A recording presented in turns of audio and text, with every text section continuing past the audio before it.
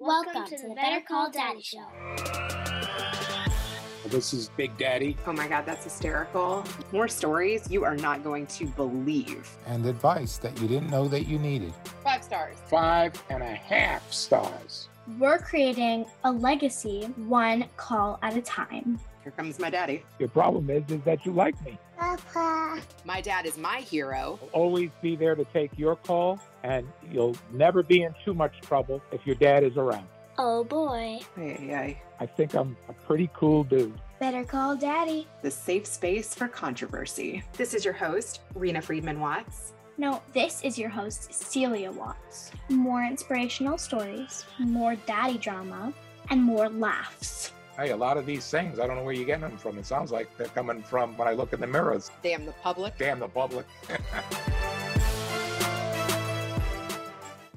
Today, we are speaking to a mom of 8, an educator, and she's a Rebbitzin. In fact, she's going to explain what Rebbitzin means. I think it means hero. Gila Ross, host of Power Up Podcast. Welcome. Hi. Hi, how are you? I'm good. How are you? I'm so pleased we're finally doing this. I know we've been connected for a while, right? Yes. Yeah, Yeah. I love your lives. And I just wanted to say, thank you, because I feel like you are really serving the community and really giving back and making a difference in the world. Like every time I watch one of your IG lives, I am able to take something from it and I feel inspired. So, Thank you. yeah, very few, I feel like people are able to accomplish that. Thank you. It means a lot for me to hear that. So thank you. Yeah. I loved your interview with Jewish Metal. Is that his name? Dovey Halpern? Yes. Yes. That was a while back. His story was great. Yeah. What was really cool is that, he had reached out to me a while back, but I think he took a break from doing interviews. And I know you primarily do solo episodes and you do a lot of lives, but I think it's really important that when people are struggling, that you can be approachable. Like I feel like you are. Right. Right. Yeah. I wanted to do a series on, people's journeys in Judaism. And I still want to do it at some point because I think it's not spoken about enough. It is inspiring to kind of hear when you hear someone else's story and you hear their struggles. And I do want to do more of those on the podcast. Yeah, I think you should because, I don't know. Are you a Rebbitzin? I guess. Yeah. Okay, so technically, you're married to a rabbi. Yes, I am married to a rabbi. Yeah. Is that a label that you take on or? It's a really interesting question because I've got conflicting feelings about it because on the one hand, I feel like, who am I to call myself a Rebbitzin? But on the other hand, I know that someone, if they were has half my achievements, whatever, and they were male, would have no problem calling themselves a rabbi.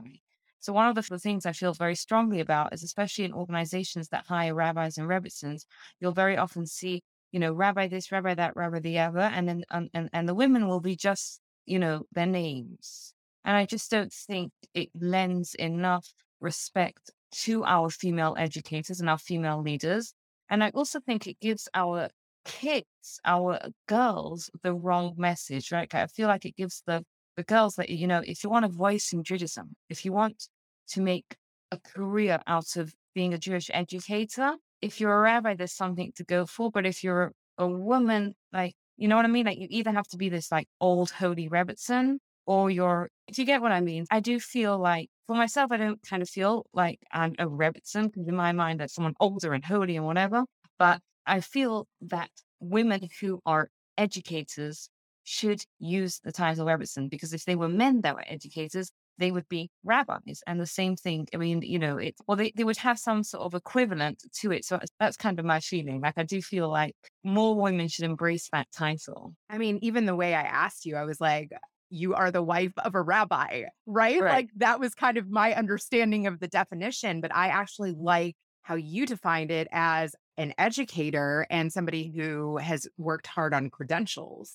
Right. It's very interesting to me because very often I'm asked to speak or something and they'll always ask me what title should we put? My husband is never asked that question. Right. And we're both on an equal, like he's a rabbi and he's also an educator, and we've both been in the field of Jewish education for the same amount of time. It's, of course, a man that's giving a Torah class is a rabbi. And I think the same should be for a woman. A woman who's giving a Torah class if that's their profession, then they should be a rebbetzin. Yeah, I really like that differentiation. That is so interesting. How long have you guys been educators? We've been married 19 years. I've been an educator. I mean, I taught like primary school when I was still single. I've probably been an educator for about 20 years, and he's probably also like 20 years. Gosh, that dates me. Wow. And have there ever been days where you're like, this is not what I want to do? It's funny. There's not been days where this is not what I want to do, but there are definitely days where I feel like maybe I should be doing something else, right? Like maybe am I using my best? And I've got teenagers now, and one of my kids is, nearing the end of high school. So obviously the topic that comes up a lot is that the English system is a little bit different than American system. So the way it works in England is you take GCSEs in year 11 when they're 16, and then they choose like somewhere between 2 and 4, what's called A levels. And those are more specialized subjects. Ideally, the kids are choosing based on what they want to do, right? So if they want to go into sciences, they would choose, math, science, and different sciences. If they want to go into arts or they would choose different types of subjects like that. So obviously the topic comes up, what do you want to do? Like, and they have, career guidance officers. And I'm like, do they do that for adults as well? So there are definitely times that I never, when I grew up, and I never thought I would go into teaching, educating. My degree's in psychology. I was always thinking maybe I'll do something with writing or something with psychology, counseling, therapy. So those are the two things that are kind of like still floating at the back of my mind. Like, but I love educating and I love the teaching and I love, opening people's minds and helping people understand. And I think also that there is so much about Judaism that is not understood. For a lot of people, and maybe it's changing, but hopefully it's changing. And I think with the internet and with social media is changing. But if I think about myself growing up, I don't know what your experience was, but for a lot of people, I grew up in a religious home and I went to a religious school. When I grew up, there wasn't necessarily a safe space to ask questions. So that's why I feel, and I do feel like, regardless of of how religious or how irreligious you are, for a lot of people, the Jewish education stops at a very young age, right? So a lot of them, it ends at bar bat mitzvah, right? Now, if you think about it, you have adults that are walking around with a 12-year-old understanding of Judaism. And there's so much of a depth to it. And not a lot of people can be comfortable walking into a room or somewhere or reaching out to someone and saying, hold on a second, how do I know if there is a God? Or hold on a second, what is this Jewish concept mean? Or why do Jews do this? Or why is this important in Judaism? And I think that we need to create that space. And that's what I kind of try and do in my little corner of the world is sort of, there's no such thing. I firmly believe that Judaism encourages us to ask questions. It's a religion, that where we bring our heart, but we also bring our mind, right? It's not enough just to love Judaism. I mean, you got to love Judaism, but a lot of that is you got to bring your mind. It's not just a leap of faith, right? We're supposed to know and we're supposed to ask questions. So that's kind of what I guess fuels my passion is I want people to explore and experience for themselves the meaning of Judaism and to find your place within this Jewish journey. So with a religion that encourages questions, but you also said on the flip side of that, there really isn't a safe space for doing that. That's kind of part of my struggle is that, I feel like I had kids who wanted to ask questions that couldn't really be asked or answered. I guess it's a little bit of my story. And I remember, so as I said, I grew up in a religious home and my father was a rabbi and I went to a religious school.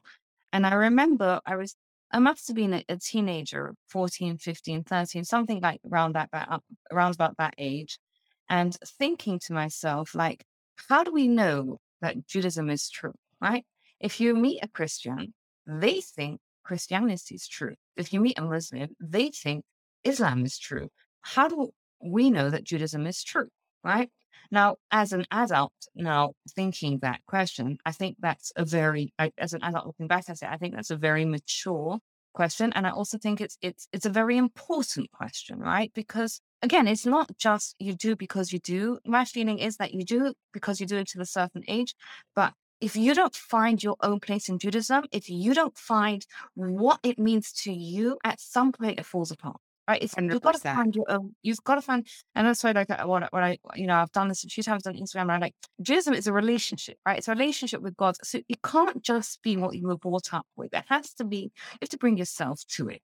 So those sorts of questions are very, very important. And I remember asking that question in class, and the teacher was probably very young, had no clue how to deal with that, and was probably very, very conscious of the fact that this was being asked in a classroom setting. Right. And I think, I don't remember the exact words, but I definitely didn't get an answer to it. It was kind of like that question kind of was shut down. Right. And kind of like, we don't need to ask those sorts of questions. And it's better not to ask questions that will cause more questions or whatever it is.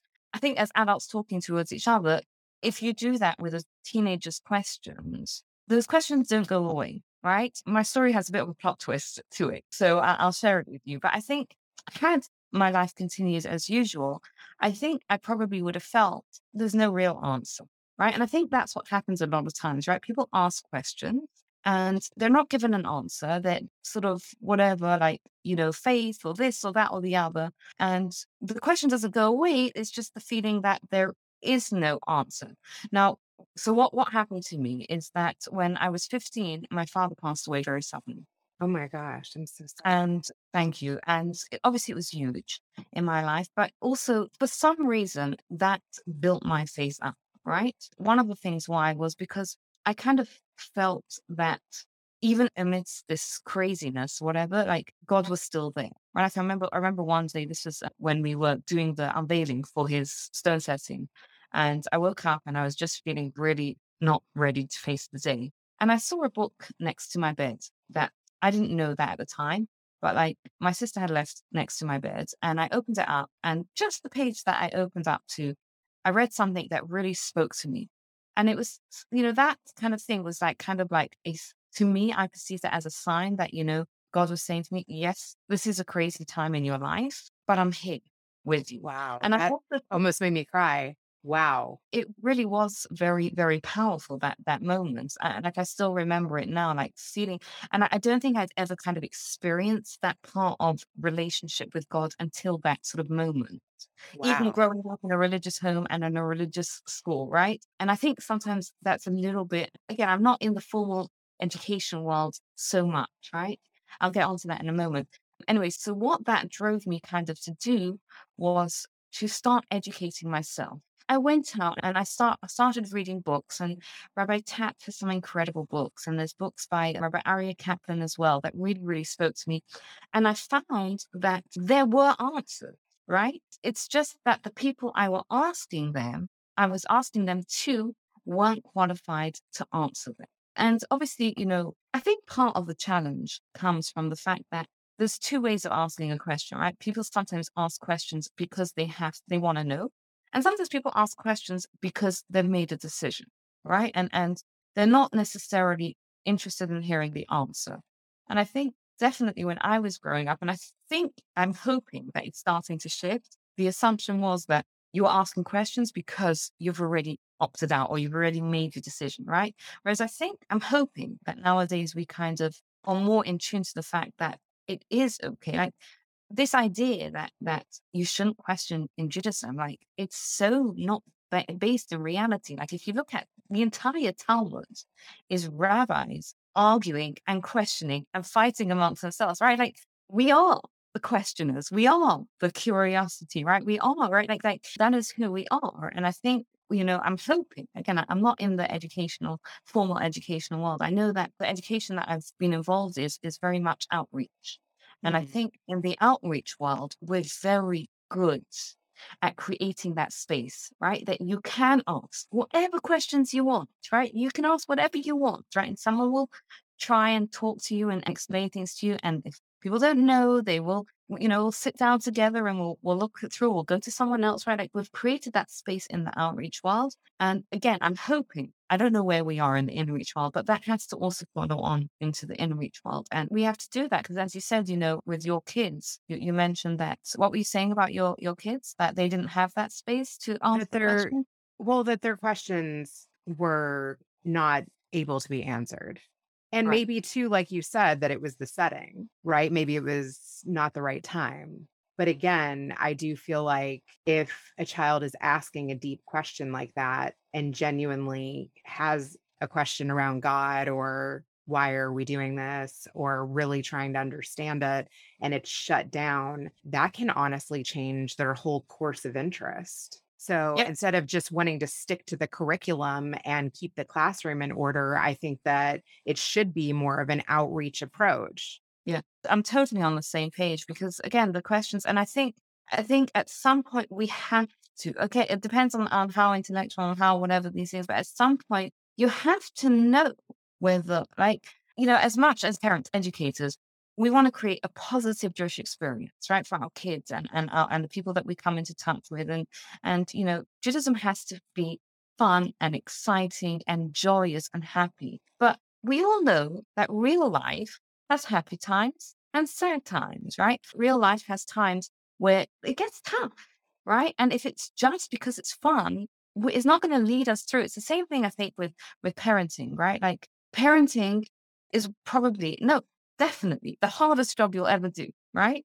The hardest job you'll ever do. And the reason why we stick through in the tough time is because we believe in it's so meaningful that we're raising a human being, right? This is the way we change the world, by raising good human beings, right? So we stick with it because we believe that it's not just gives us something, but we also believe it's meaningful. And I think that's the other part of it. It has to be joyous. It has to be joyful. It has to be positive, but it also has to be meaningful. Right? It has to be those times. Every person comes to a point where there's something about Judaism that, because it's a system, it's not just a thing, right? It's a system. There's something that you question, or there's something that is particularly hard for a person. And at that point, what keeps a person going really is knowing that it's meaningful, that it's valuable, that it's worth going through the tough times for. How do you make it meaningful? That is a really, really, really good question. And I would say, again, it probably means different things for different people. And a person has to find out, what connects them, right? So for some, it is, the values. For some, it is the ethics, right? But ultimately, I really do believe it all comes back to having an intellectual understanding as well, right? The emotional connection keeps us connected, but we have to have an understanding, right? We have to have an understanding of God. We have to have an understanding of, what does God want from us? What's the point in life, right? And what's the point in the tough times, right? All these things, I think that's really what gives it meaning, right? Someone who feels that there's a challenging neighbor, for example, right? Someone who feels that a challenging neighbor is just fluke, right? It's just rough. But if someone sees that challenging neighbor and recognizes that, this challenging neighbor is actually challenging me to become a little bit better, that's meaningful. The fact that it's now meaningful because it's not just I've got this annoying neighbor who won't stop parking in my driveway, for example. It's now I've got this annoying neighbor who won't stop parking in my driveway. And this is an opportunity for me to practice my negotiation skills, or for me to practice my tolerance for others, or for me to practice my boundaries, whatever it is, right? When we kind of like understand that there's a deeper reality, it brings much more meaning to every area of our life, not just the religious aspect, but everything that we encounter in our lives. I also am curious your thoughts about male and female perspectives of having a relationship and a meaningful relationship with God. Do you think there are differences there? That's also a very, very interesting question. What do you mean? Men have to go pray 3 times a day in order to connect to God, or that's what's been instructed. And women don't have to do that. So are women able to have the same kind of meaningful relationship through our few mitzvahs that we're commanded to do? So it's actually a great question. And I've got a whole, I think, a 2-part series on it. Absolutely. I think number one, both men and women can have a very deep, meaningful relationship with God. Absolutely, there are differences, right? There are differences. I'm a parent of both boys and girls. My family dynamic is quite interesting because I've got my oldest is a boy, and then I have three girls, and then I have four boys. So it's almost like I raised a family of girls, and now I'm raising a family of boys. There were things that I could do with my girls that I just cannot do with my boys. Like I could go grocery shopping with my girls because they would sit and they would, sit in the cart and I could wheel them around and I could lead you. I cannot go grocery shopping at all with boys. So I really do believe that boys and girls are different, right? Obviously, it's a spectrum, which doesn't mean that one boy is going to be like that and whatever. But in general, boys and girls are different and we relate to the world differently, relate in our relationship to God, it is different as well. But what's interesting is that actually, we focus a lot on the differences between men and women in Judaism. But if you go through the 613 mitzvot in the Torah, and if you go through them all, there are, I think, the ones that are very applicable to our daily lives, there's much, much less. I think there's something like, I don't know, 40, somewhere between 15 and 30 that really apply on a daily basis, like say, for example, like kosher and, not talking bad about other people on Shabbat and things like that. And the majority of them are equally applicable to men and women, right? If you boil down the essence of what Judaism is, which is to be, a good person, to connect to God, that is equally applicable to men and to women. And yes, there are ways that it is different, right? And they do have slightly different roles within Judaism. I think one of the briefest ways, as I said, it's I've got, two parts here, but one of the briefest ways of doing it is that men kind of keep the memory alive, whereas women kind of actualize it. That's kind of much, men, they have a mitzvah, for example, to study Torah, just for the sake of studying Torah. Whereas women, our mitzvah is to study as much Torah as we need to accomplish Judaism, right? So that means we have to study all Jewish law and anything that we need in order to stay inspired, which is still a lot, right? But there's a different focus, right? There is a different focus. I think we see the differences in male and female reflected in the physical world, right? And that's generally everything in the physical world is an analogy to something in the spiritual world. So if you look at the male and the female part in creating a human being, right? The male part, he imparts, a very important part of it, right? Which contributes to the DNA, etc. But then the woman takes that small part and she brings it into reality, right? She's the one that is pregnant for 9 months and she's the one that gives birth, right? So, and I think that very much is reflected in Judaism, right? Like the male job kind of is to bring that memory down, to bring the Torah in, but then our job is a little bit more to actually actualize it, right? Shabbat candles, we create something in the home when we light Shabbat candles, and that is primarily a woman's job. Wow. I'm now thinking how did you see beauty in all of this and keep that relationship up with God when you lost your father? I don't know if you came from a big family, but that's a lot as a little kid. Yeah. It is a really, really good question. I do come from a big family. I'm the youngest of 11. Yes, a very big family. It's very hard to pinpoint what exactly, because it didn't really feel like a choice I was making at the time, right? It wasn't that I was making the choice at the time that I've got to have a relationship with God. I just kind of felt like, beforehand, before my father passed away, I was kind of losing my relationship with Judaism, right? And I had these questions and I didn't really have anywhere to. I didn't have satisfactory answers to it. When my father passed away, it was kind of like, wow, this suddenly happened.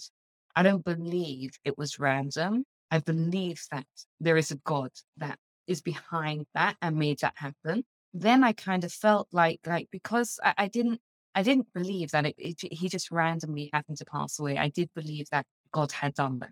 Oh my God, that's mature in itself. And how could you not be angry? And how could you still want to discover the answers to life's questions? I think a lot of people would be upset with God. Right. It's a very good question. I guess I feel like you're so holy to be able to see it in that way. I feel like there were other times in my life where I did have that anger towards God. But at that point, it kind of felt like a moment in my life where life changed.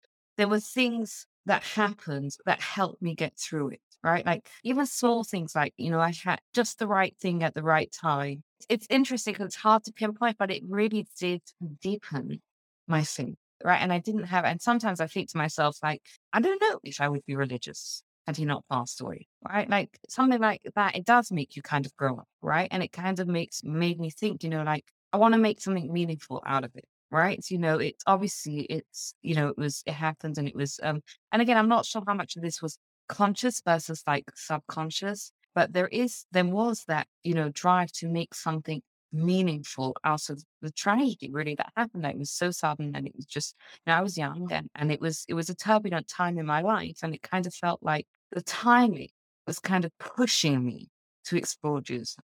And then when I did start to read and to learn about Judaism, I discovered so much meaning in it, right? Because the Jewish understanding of challenges and troubles is that there is a meaning, right? We look at it in the lens of, the history of the world, like the world to come, this world. We don't believe that Judaism doesn't say that anything's random, right? Everything's sent for a reason. And I think having that is helpful when a person is going through a challenge, right? Sometimes it can be hard to understand, like, why? Why is this happening? And what meaning am I supposed to making from it? And also, like, I'm good, thank you, right? I've had, Oh, yeah. And I think that came later on in life, right, with different things. But I want to know about those things. I bet you do, hey? Do you feel comfortable sharing any of those? Yeah, like tell me times where you questioned it. I'll tell you one time. I don't think I've ever been so vulnerable on a podcast before, but tell you one time when I really questioned it. So about 5 to 6 years ago, we were living in Vancouver, Western Canada. I was the youth director for a shul there. My husband ran NCSY, and my oldest was 12 at the time. And he was going through a bit of a tough time. So the Vancouver Jewish community it's a huge community, but the religious community is tiny. And at the time, he was in a class, he was in the last year of primary school, elementary school, and he was in a class with, it was a co-ed class, but he was going to go into high school, which was going to be just boys. He had only 3 other kids his age, and only one other boy was going to go to this high school together with him. My son was going through a tough time, and we weren't quite sure, is it that the socially it wasn't enough for him? Or was it just the age or the personality or whatnot? At the beginning of the school year, we were looking for a different job in a different city to relocate, because we kind of felt like it was time to move somewhere bigger where him and the rest of my kids would also have much more Jewish infrastructure. And we were told at the beginning of the year, you will have no problem finding a job. And as the year went past, we got closer and closer towards June, July, and we interviewed at a whole bunch of places. And every job that we interviewed for had a significant disadvantage, right? Like one would have entailed like 4 hours of driving the kids to school every day. Yeah, exactly. I was like, no, wait, I'm not doing that. One was like, but it was close to Jewish schools, but it was on Shabbat, there was no Jewish, like religious kids nearby. So our kids wouldn't have that on Shabbat, which was very, very, I think, when kids get older, it needs to be fun for them. It can't just be intellectual. It needs to be fun for them. And if their friends are not doing it, then it's not fun. When kids are teenagers, if their friends aren't doing it, it's not fun. I need to think about that now. That's why our friends, when our teenagers' friends are so important, because they do have such a huge impact on them when they're age. But that's another. Anyway, we're getting slightly off track there. So we didn't know what to do. So we called our rabbi and we said to him, look, this is the dilemma, right? Everything that we have has a significant disadvantage. We're not 100% sure whether moving to a bigger community is actually going to fix things for this particular child. And we both have really good jobs. Financially, things are good. We're making an impact. What should we do? So we asked the rabbi, what do you suggest? And the rabbi said to us, this is above my pay grade. I don't know what to tell you to do. Go, and he actually told us, go speak to Rabbi Shmuel Kamenetsky, who's the leading rabbi of the generation. Ask him what to do. So my husband tried to call him. It happened to be, he managed to get through to him one day when I was out. I happened to be out, and he had this conversation with him. And he said to him, he went through our different options, and he said to him, this and that, we go to this community, we go to that community, and he explained all the different job options. And he didn't really answer. He was just kind of, yeah, okay. He wasn't really giving an opinion. And then out of the blue, I don't know why my husband said this, and he doesn't know why he said this either. He said to him, "Oh, we could move to Manchester, UK, right? But we don't have any jobs there." And we had my in-laws live in Manchester, and we had visited Manchester over Pesach, the previous that thing. We'd interviewed with any outreach organization, and basically there was no jobs available. He said, Rishmil said, that's a great community, right? The education for the kids there is amazing. Kind of go there. And my husband's like, but we don't have a job. And he just kept repeating, like, it's a great community. And my husband was like, but we may have to go into business. Like, here we are impacting people. We're working with young people, young families. We're making a real impact on people. And he's just kind of like, you got to do what you got to do kind of thing, right? And my husband put the phone down, and he told me this conversation. Now, we're not Hasidic, right? So I know when a person who's Hasidic goes to a rabbi and they ask him a question, they are bound by what the rabbi says, right? This was not a halachic question. We didn't have to listen to him. And I remember, talking to a friend about it. And I was like, this is what he said. I do not want to go back to England. I did not want to give up our job. We had 6 kids at that time. Like, to move to England without having a job, either of us having jobs, in a community where there is it's very small. Like, the outreach community is like 2 organizations, I think, in the whole city that could employ us. And I was like, we don't have to listen to him. And she said to me, but you asked because you didn't know what to do. You asked because you wanted an answer. And it really hit me what she said, because it's true. We asked because we genuinely didn't know what to do. We spent a couple of days thinking about it, and we made the decision to move. I didn't want to look back in like 6 years' time and say to myself, I wish I would have moved. And also because we worked with teenagers, I could see the impact on teenagers of what it was like growing up in a community without a peer support group. It's a very, very hard ask to ask for a kid, right? And I didn't want to look back in 6 years' time and say, oh, I wish I would have moved 6 years ago and given my kids a positive Jewish experience. So we ended up moving, but it was very, very, very hard. And I remember thinking to myself, like, because at that point I assumed, like, that's it. I was done with Jewish education. I was done with Jewish outreach, and I was prepared to retrain when I got here. And I remember thinking to myself, like, I was 35 at the time, and I was thinking, like, why, God? Why? Like, I spent the past 10 years of my life, we lived in Calgary, we lived in Vancouver, we lived in Berlin, Germany. Like, we spent years and years and years giving to the community. Why are you suddenly doing this to us? And it was a time where I questioned and I asked, and it was really hard for me.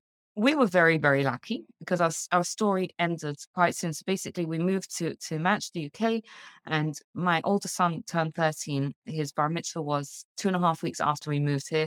Crazy story all on its own. And how in the world did you do that? I don't know. We pulled it together. We had very low expectations. It was a beautiful, beautiful, beautiful event. And it was, it just worked, right? Thank God that it worked. And it was really beautiful. Surrender. Yes. It taught me so much about how, because you kind of like focus, you get to, because I wasn't so strict, like, because I was like, I have 2.5 weeks to pull this thing together. It was beautiful and it was nice. But like, I think I was able to focus on the actual moment, right, of having a child, and he's my oldest, right, like becoming bar mitzvah, and like you get to this glimpse of like the human you're actually raising, right, instead of like this tangerine whatever person in this, like, pre-puberty, which is a fun age.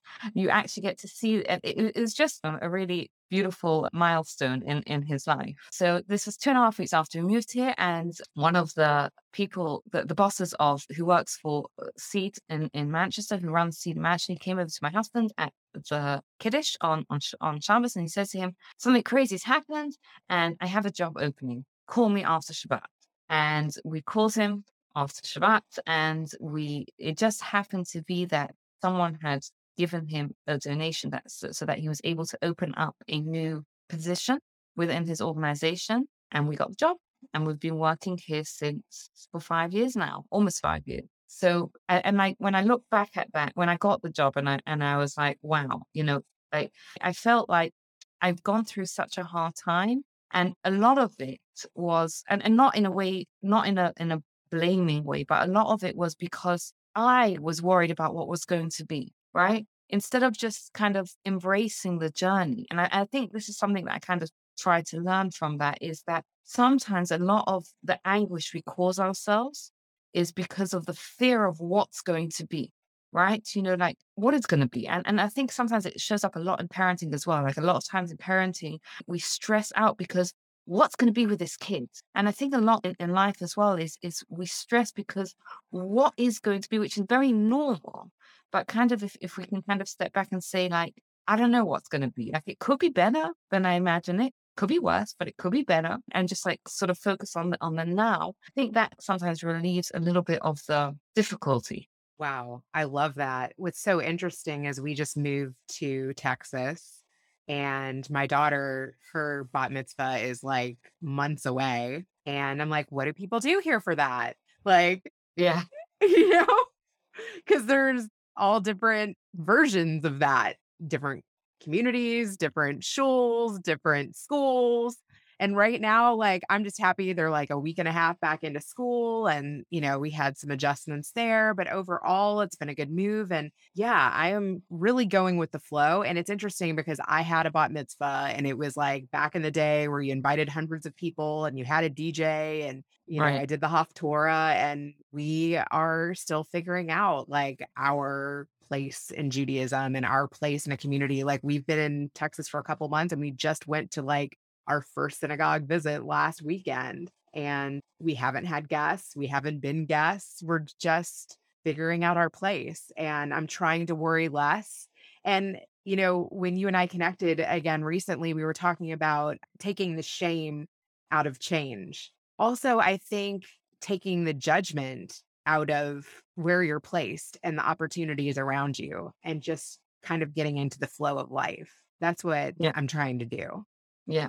I think those are both very, very, and there, I mean, look, as human beings, we do judge other people, right? Like it comes naturally, and we do kind of feel shame. But like, it's interesting because obviously we're in Elul now, we're leading up to the high holidays. And if you look at the Jewish approach to self-development, and I'm not sure how well this is understood or not, but it's very much action based, right? It's very much like the teshuva process, the process of which is ultimately the process of change, is a 4-step process which is all about the action, right? And our commitment for, right, stopping the action, feeling bad for the action, right? Not beating yourself up as a person, right? It's about making a commitment around the action, right? Making the commitment about, who you want to be in the future, right? And it's about, if it's damaged a relationship, right, what we've done to fix that relationship. Because obviously, sometimes we do things that impact other people, or we do things that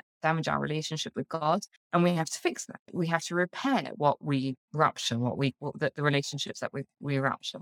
But it's very much, it's not about talking about I'm a terrible person, but I did this thing that was wrong. Right. And when we kind of like separate the action from ourselves, it's much easier to kind of say, you know what, I did think that thing that was wrong, and this is what I'm going to do in the future.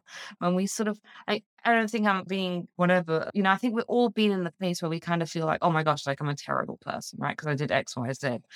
That is never productive. That isn't, that doesn't kind of say, oh, I would love to be a better person now. It kind of just, it thinks, right? But when we say, you know what, like I did X, Y wrong, right? Like when we take the shame out of it, it's easier to change. And I think it's interesting because Brene Brown and she's brought the shame into the public vocabulary, and it's fascinating really to see that, even though Judaism doesn't talk about it in so many words, but that is the process of change in Judaism. There's no shame whatsoever, right? It's about regret. It's about, looking at what I've done, looking at the impact that it's made, and making a plan for the future. And right, like it doesn't have to. Shame is not part of that whole equation. which I really think is such a powerful example for how we should change. And I think it's also powerful that when we can do that, we also teach that to our kids, right? Like when our kids see that, we can own up to our mistakes and we can apologize to them and we can try harder next time, then it gives them permission to fail and to own up to their failures and to, make a plan to do better in the future. Do you actually like write down all your accountings and like things that you want to change and work on for the year? Do you do that with your kids or anything or with yourself? There are years that I have done it. I don't do it every year. I do try and make like a small commitment every year. There is something very powerful, I think, about writing it down. I don't know. You've inspired me to do it for this year. I know. I feel like I have the notebook right next to me. Okay. So yeah, what is something that you want to improve upon? That is a really, really good question. It can be selfish or it can be for your family. It can be for the community. No shame. I think, you know what? I think if there's something that I want to, is being more open and honest about our emotional world. And it's interesting. And I'll share with you a story that I've had that happened to me actually today. So one of my kids, in England, we only start school next week. So one of my kids was saying that, she was telling me, like, I'm really not looking forward to school, right? Like, whatever, and I think it's very, very normal to be nervous about school and, right, to be, apprehensive. And that's just like, summer vacations are coming to an end. And we had a conversation and I tried to be there for her and empathize with her. And I think it was, helpful. But then today I had a day where I was kind of like, I'm really not looking forward to going back to work. And I shared that with my daughter. And it was so powerful for her. Like, I think it was so powerful for her to hear me say, you know what? I'm actually not looking forward. And I also shared with her and I said, like sometimes like the week before is worse than the actual week of, right? Because you're just thinking about like, I'm not looking forward to this. I'm not looking forward to this. I'm not looking forward to that. And she turned around and she said, you know what? You're right. Right. And if I would have turned around to her yesterday and said, like, sometimes the week before is harder than the actual week, I don't think she would have heard it.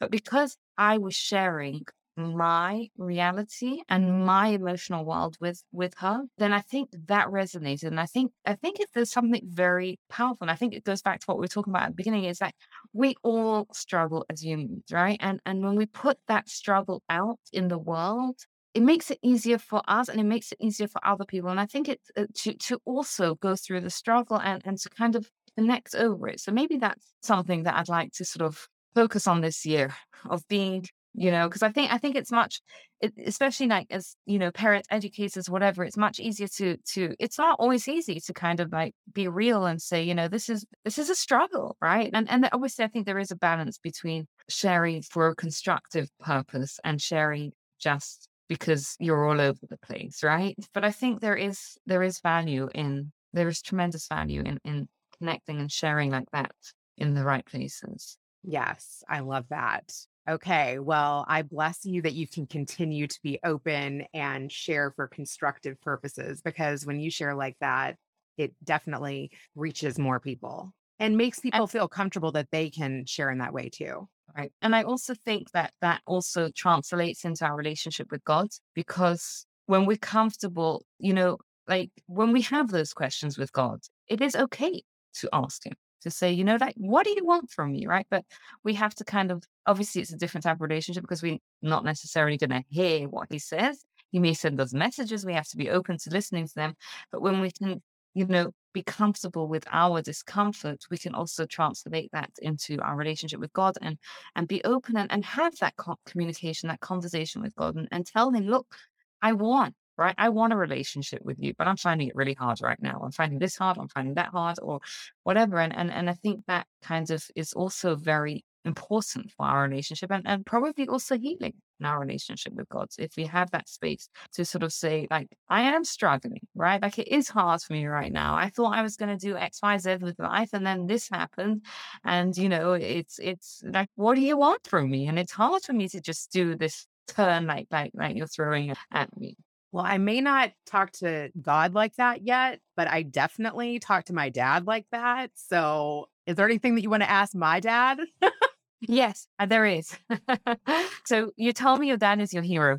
And I think that is so cool. And I think as a parent, we want to know, how do you raise kids that think you are their hero? What parenting advice, what advice does he have for that's what I want to know. Like, I want my kids to think that I'm their hero too. Once it past the teenage years and past the eye rolling and all that, but I'd love to know what he would say. Yeah, What his that's thoughts are. awesome. Thank you. Well, I will say that you are definitely going to be your kid's hero because of the way that you share, because of how much you think of them and put them first. I mean, my goodness, you've moved out of state. We've done that too to try to set our children up for a better future. And I think that that's really big. And Thank you know, you. not everyone will do that. Some people just stay put and they're like, figure it out. You know, there were times Yeah. in my life where I definitely wanted to switch schools, and my parents were like, you've got 2 more years until you're at the next place, you Yeah. know? So yeah, cheers to getting uncomfortable and really, you know, making change when change needs to be made. And Yeah. no shame in change. No, on the contrary, it's what being human is about, right? Growing and changing and embracing that discomfort. Thank you so much for getting uncomfortable and like sharing what you don't usually share too. That is like truly an honor for me. And Thank let people know how they can find your amazing podcast. I've shared a few episodes of it and how they can connect Thank with you. you. Thank you. So my podcast is called Power Up, which is actually a little bit hard to find on Spotify or Apple, wherever you do it, because there's quite a few. I think the easiest way to actually get hold of, to connect with me is if you're on Instagram. I'm on Instagram at It's Gila Roth, and my podcast is in my bio. You can link to it there.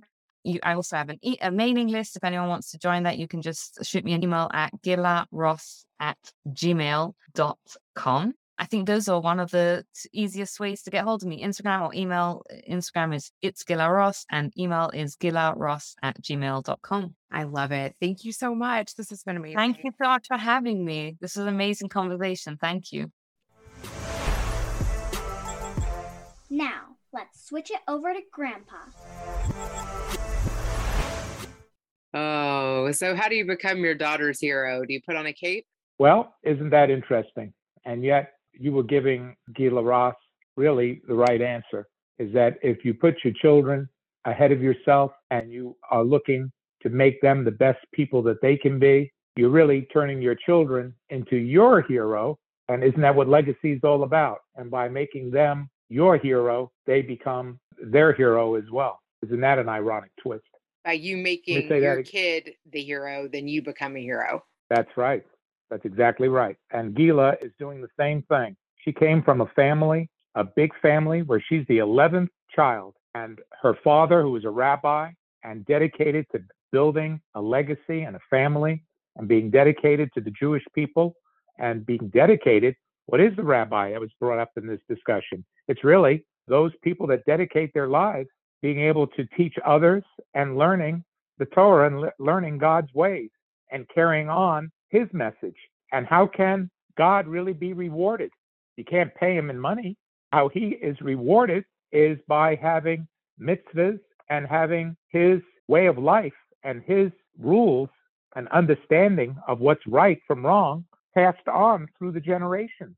And he wants it to endure forever because he endures forever. And he wants people to also be able to follow that link and also create that same type of legacy, which is really his legacy. And what Gila is doing is she's carrying out her father's legacy. Who on earth can you be more connected to other than God would be your parents or your father. And she got an unfortunate wake-up call at 15 years old to lose your father, who's a rabbi and has created a family of 11 children. Those are some big shoes to fill. And she decided also something that's very important in this episode is that if you want to ask questions and you want to be curious and you want to learn, you also have to make sure that you're learning from the right sources, whether it's people or books or podcasts, that we're human and we don't have all the answers. And some people give you the wrong answer and can steer you in the wrong direction.